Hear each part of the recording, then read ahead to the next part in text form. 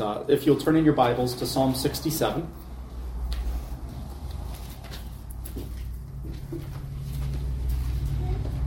Psalm 67, you can find that on page 450 of the Pew Bible. Psalm 67, I'm going to read together the entire psalm. To the choir master, with stringed instruments, a psalm, a song. May God be gracious to us and bless us, and make his face to shine upon us, that your way may be known on earth, your saving power among all nations. Let the peoples praise you, O God. Let all the peoples praise you. Let the nations be glad and sing for joy, for you judge the peoples with equity and guide the nations upon earth. Let the peoples praise you, O God. Let all the peoples praise you. The earth has yielded its increase. God, our God, shall bless us. God shall bless us. Let all the ends of the earth fear him. Amen. May the Lord bless the reading of his word. As we prepare to consider this word that we have read, let's ask for the Lord's help in prayer. Our Father in heaven, we pray that you would make your word a swift word, passing quickly from our ears to our hearts, that as the rain does not return empty from watering the earth, so may your word not return unto you empty, but may it accomplish the plans and the purposes for which you have sent it forth, that we might see the glory of Jesus and the mission to which he has called his people. We pray these things in Jesus' name. Amen. In the Christian life, we are often confronted with this question: why do we do what we do? Whether our children asking us or new inquirers who have been visiting a church, that question provides opportunity to reflect upon Scripture's principles and seek to apply them to our own lives. Now that question, why do we do what we do, takes on an even greater urgency when a mission work, a church plant, is begun. My wife already had one interaction with someone in town, I think it was her physical therapist, who, when she heard why Cheyenne and I had moved to Klamath Falls, said, another church? Why do we need another church? Why do we do what we do? Why is this church plant here? Well, before answering the specifics of those questions, let's broaden our perspective for a moment. We're a mission work under the banner of the home missions of the OPC. Why does the OPC have home missions? As we broaden that out even further, why does the OPC have foreign missions? Why are missionaries an important part of our history? And why is our presbytery seeking a renewed emphasis upon home missions through church planting and hopefully sometime soon through having a regional home missionary who will assist those church plants and church planters?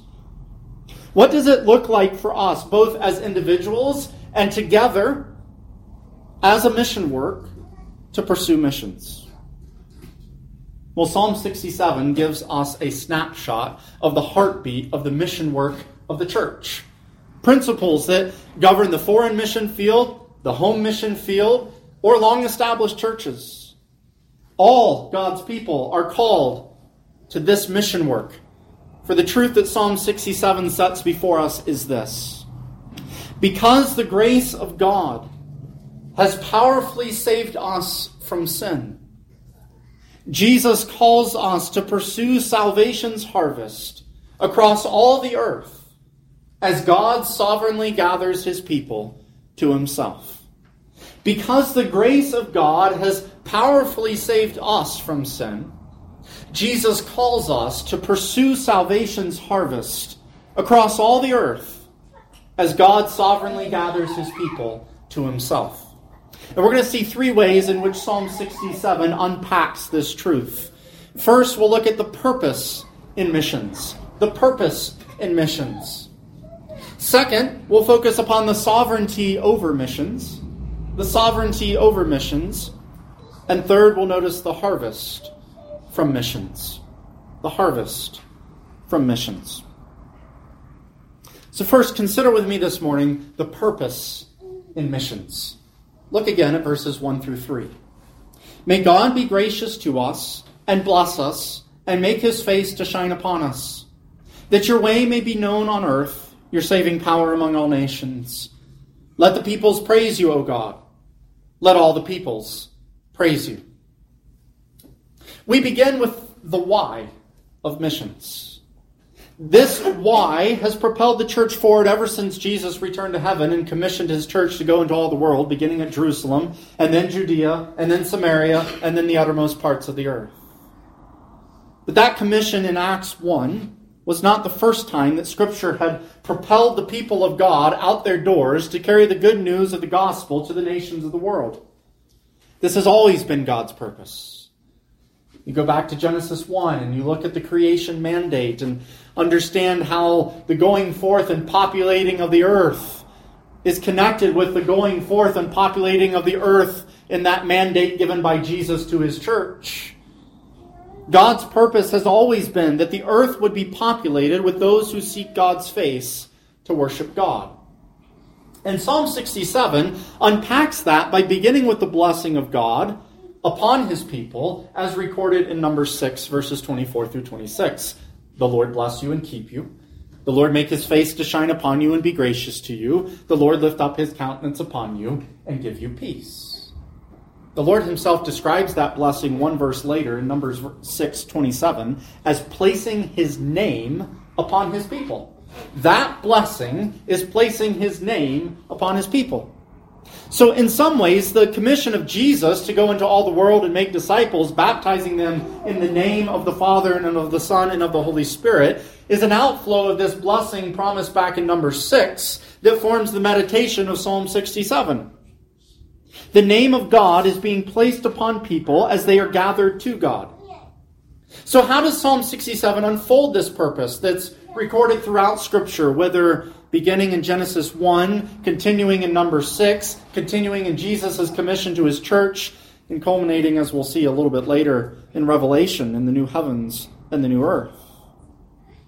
Well, Psalm 67 begins with the connection between the purpose of missions and the gracious power of God in salvation. A salvation which brings the knowledge of God to a people who previously had been ignorant of God, who had been cut off from fellowship with God. May God be gracious to us and bless us and make his face to shine upon us. Now, to have God's face shine upon you was to know the divine favor of God. It's the opposite of experiencing God's wrath. When God's wrath falls upon you, Scripture uses the terminology of God's face turning away from you. Consider what we see in the gospel accounts in the crucifixion of Jesus as he's upon the tree. And he issues that cry of dereliction from the cross. My God, why have you forsaken me? He no longer had the experience of God's face shining upon him in that moment. One of the hymn writers uses the language of God turning his face away as Jesus hung on the cross. He was not experiencing the feeling of that gracious presence of divine favor upon him as he took the wrath of our sins, the wrath of God upon him. That's the opposite of what the psalmist is describing here. God turned his face away from Jesus as he was upon the cross so that we might know the blessing of God's face turning to us, shining upon us. Jesus took the wrath of God so that we might receive the blessing of God. And so in that manner, our experience of God's face shining upon us is gracious. It's undeserved. We didn't do anything to earn this favor of God's pleasure. It's bestowed by God freely upon those who have been united to Jesus as he died and rose again. The smile of God's face that we experience is the smile that Jesus earned. It's the smile of grace. Missions begins with the experience of God's grace.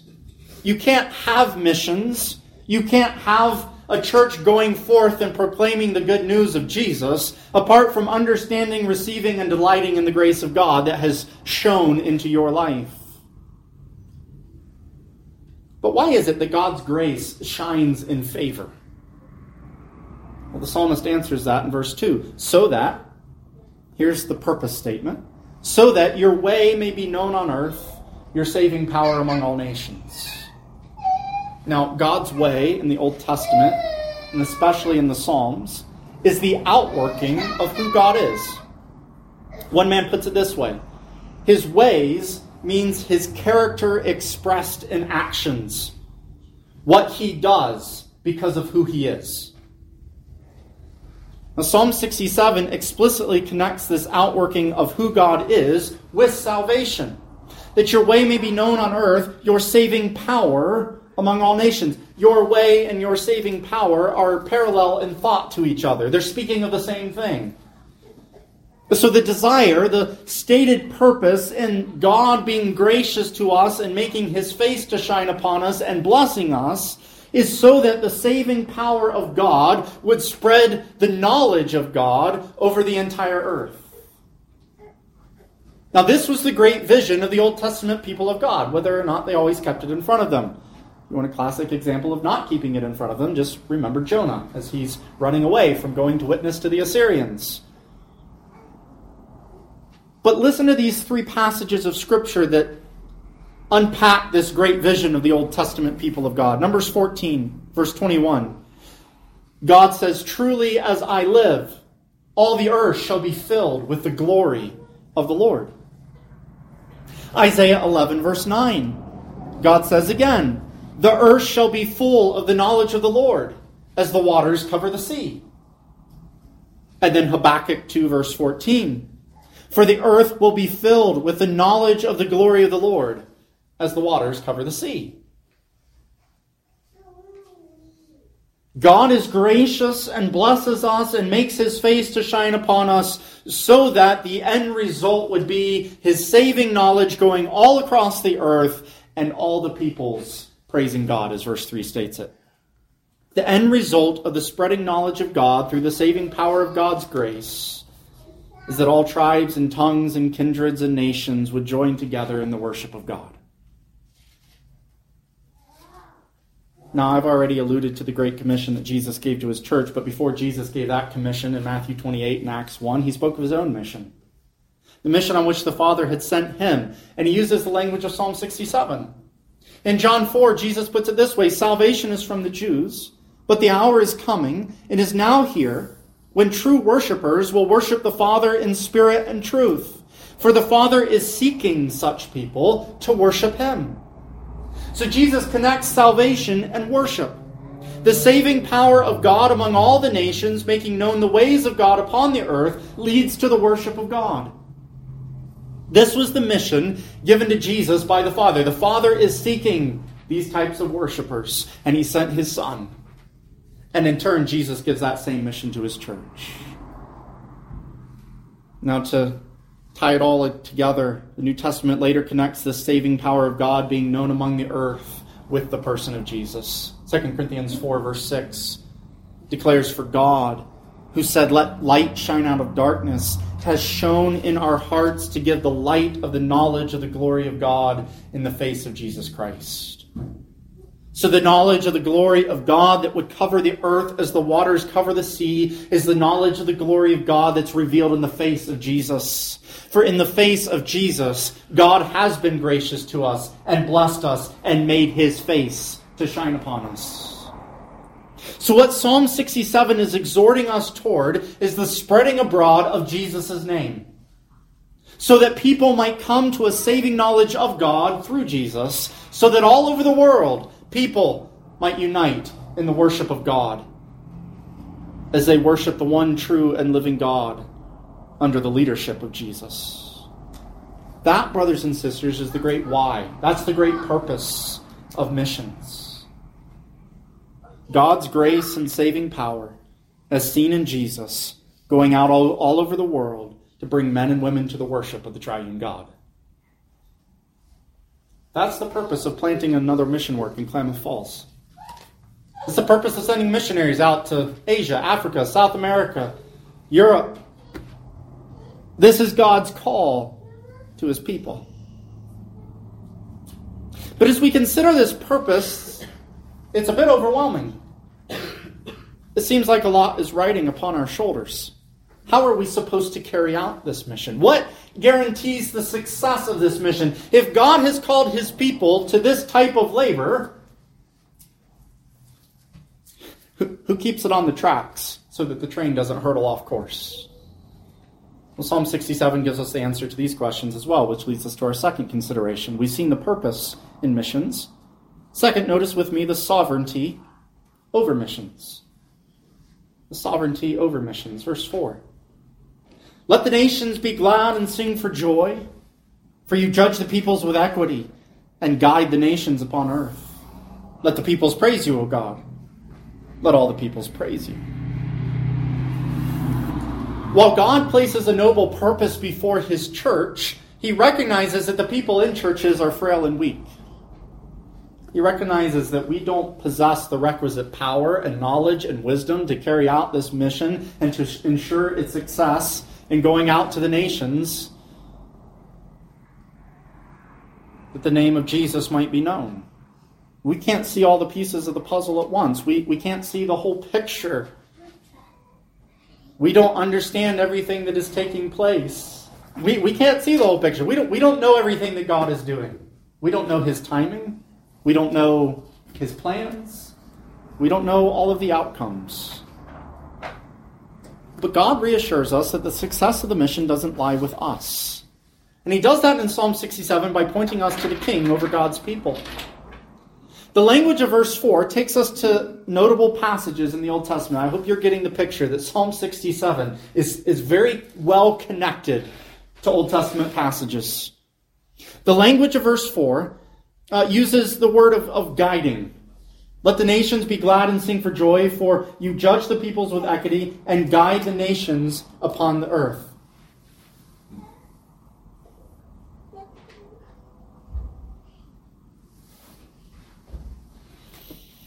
That word for guide is a very familiar word. Psalm 23. That psalm that unfolds the shepherd king who is the Lord, who cares for his people. He leads his people beside still waters, and he leads them in paths of righteousness. It's the same word as guide in Psalm 67:4. The phrase, judge the peoples with equity, that brings delight to the nations, shows up in several key passages as well. Psalm 45 verse 6 says that the king who is God has a scepter of uprightness. That's related to that word equity. Your throne, O God, is forever and ever. The scepter of your kingdom is the scepter of uprightness. Isaiah 11 verse 4 declares that the king who is the Messiah, the root of Jesse, who's filled with the Spirit, he decides with equity for the meek of the earth. And Micah 4 uses that same phrase in a passage that connects with much of what we've already seen in Psalm 67. It shall come to pass in the latter days that the mountain of the house of the Lord shall be established as the highest of the mountains, and it shall be lifted up above the hills, and people shall flow to it. And many nations shall come and say, come, let us go up to the mountain of the Lord, to the house of the God of Jacob, that he may teach us his ways, and that we may walk in his paths.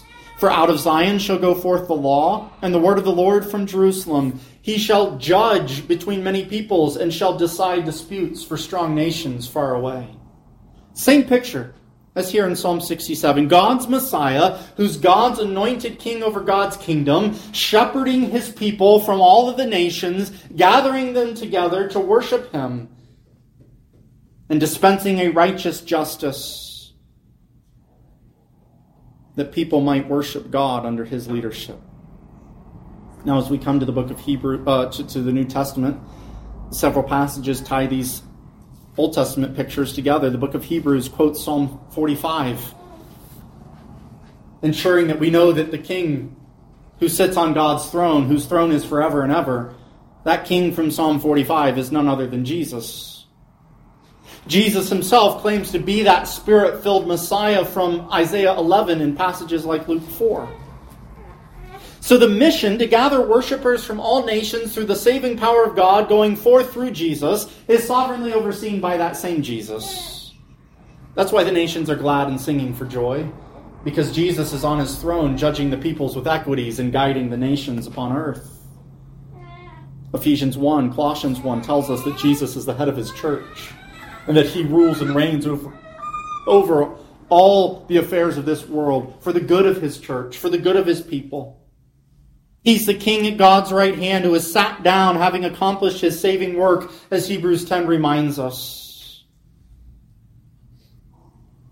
And it is under the headship of King Jesus that the nations gathered together to praise God. Hebrews 12 gives a beautiful picture.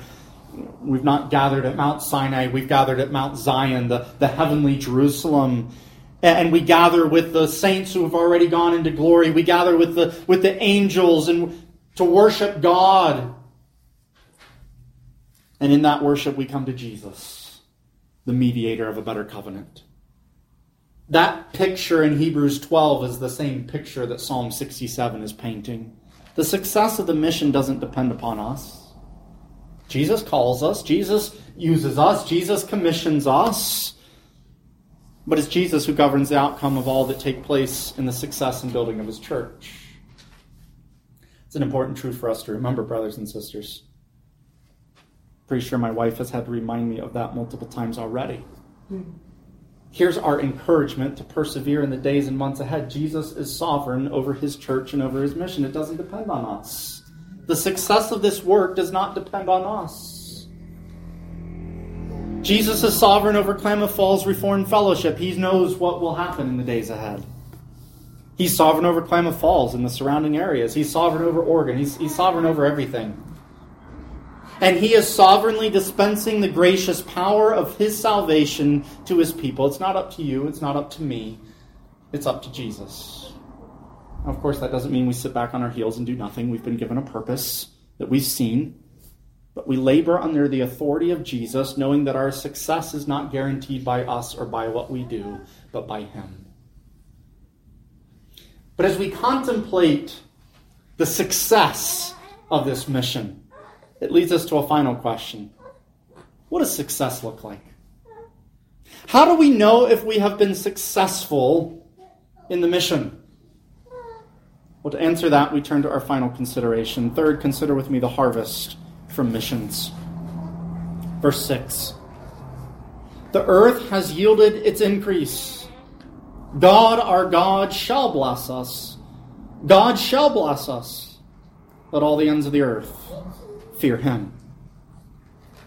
Psalm 67 paints a picture of success, of the earth yielding its increase. This is harvest language. This is agricultural language. I don't know what the farms look like around here because I haven't been here in peak farm season, but this is fall. This is the harvest coming in. And in this harvest picture, we're taught some very important lessons about what success looks like in the Church of Jesus.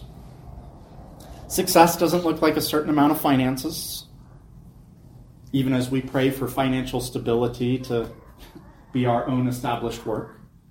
Success doesn't look like a certain amount of people who've come to some understanding of Reformed theology and decide to start attending the mission work. Success doesn't even look like particularization, where we become our own organized congregation with our own elders and our own deacons. That's what we're praying for. That's where we're trying to get to, but that does not define success. There are plenty of churches who are their own congregations who aren't necessarily successful in the work of Jesus Christ. Success, according to Psalm 67, looks like two related but distinct things that connect to this picture of the harvest with which Psalm 67 ends. I'll give you the two and then we'll unpack them. Success looks like conversions, and success looks like growth and discipleship as we follow Jesus. Conversions and growth in discipleship.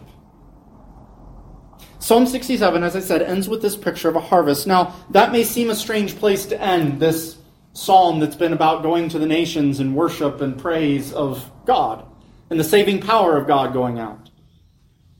But as we remember the place of the harvest in Old Testament Israel, the picture makes a bit more sense.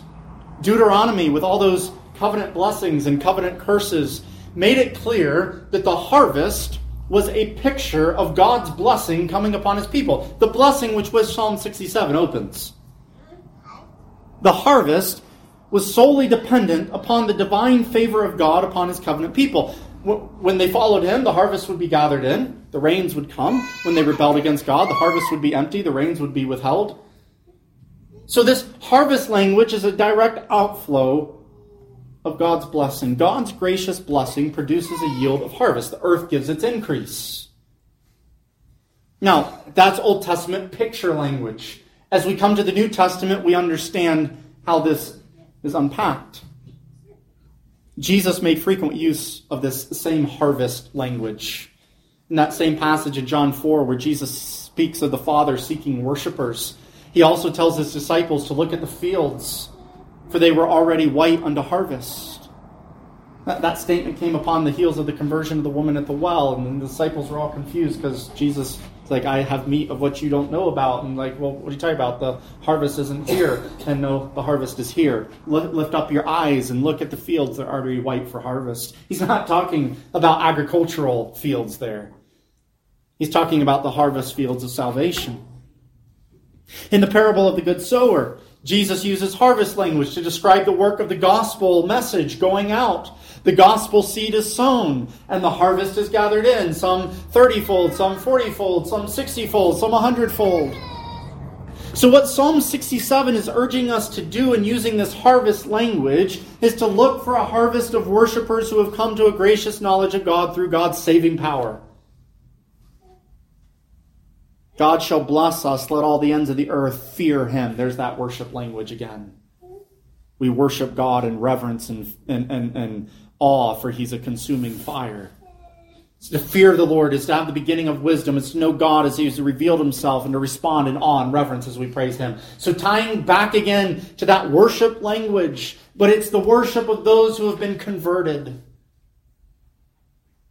And so what Psalm 67 is encouraging us is towards a desire of harvest of souls being swept into the kingdom. That's what we're to pray for. That's what we're to labor for. That's what defines success. And again, it's one of those things that it's easy to step forward and get nervous about, because then we feel like it's up to us to go out and get the conversions. Well, no, it's up to us to faithfully proclaim the word and let the Lord convert his people. But that's the first indicator of success, is that people are being saved. But Jesus also uses this harvest language in other parables where he speaks of the wheat sown in the field as maturing over time. In Mark 4, Jesus speaks this parable. He said, the kingdom of God is as if a man should scatter seed on the ground. He sleeps and rises night and day, and the seed sprouts and grows. He knows not how. The earth produces by itself first the blade, then the ear, then the full grain in the ear. When the grain is ripe, at once he puts in the sickle, because the harvest has come. It's a parable that, again, is reminding us of the sovereignty of God over his work. But it also testifies to the natural process of growth in Christ-likeness. That grain maturing from the seed. The New Testament uses similar language if we change its analogy a little bit. Peter calls us in 2 Peter to grow in the knowledge and grace of our Lord Jesus Christ. Well, in 1 Peter, he uses the imagery of infants growing to maturity as they taste the goodness of Christ. So whether looking at it like the growth of a human or the growth of the grain to the harvest, the New Testament repeatedly emphasizes maturity in Christ. We grow together in Christ. We grow at different rates.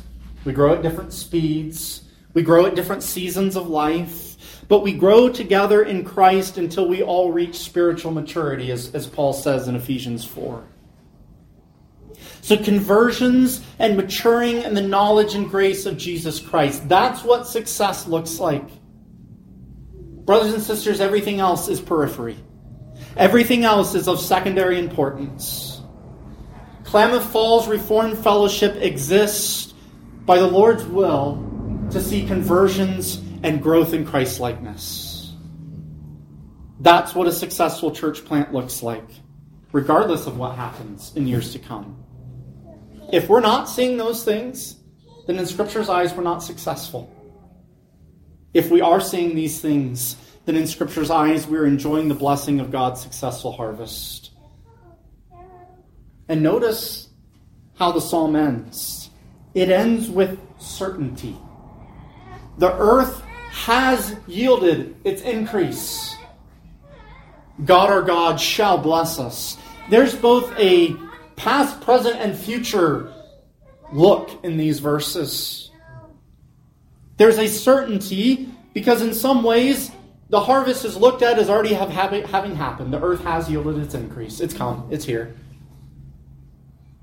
In some ways there's the present components as we're looking for the Lord to bless us and be gracious to us. And yet there's a future idea here too. God, our God, shall bless us. But whatever way you look at it, one thing is the same. Certainty. A guaranteed outcome. God will bless his people as they labor for him. He's going to bless his people now. He's going to bless his people in the new earth and new heaven. He has blessed his people. His church is being built, and the gates of hell are not advancing against it. And they're not withholding its advance. And we see the culmination of all that we have looked at this morning as we come to Revelation 7, which speaks of a great multitude which no man can number, from every nation, from all tribes and tongues and peoples and languages, standing before the throne and before the Lamb, clothed in white robes with palm branches in their hands, and crying out with a loud voice, "Salvation belongs to the Lord, who sits on the throne, and to the Lamb." And they fell on their faces before the throne and worshiped God.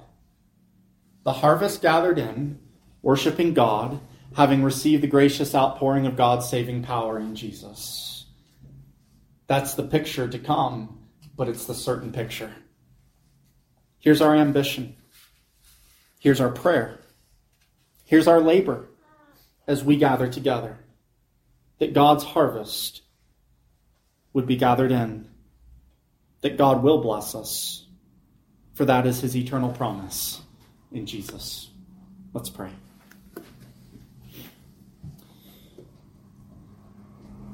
Our Father in heaven, we are thankful for these reminders from your word this morning. We are thankful for this mission that you have given to us as your people, but we are even more grateful for the King and the head of the church, our Savior, Jesus Christ. And so we pray that you would give us hearts that rest secure under his headship, laboring in his service, knowing that his power and his promises guarantee the outcome. For we pray these things in Jesus' name. Amen.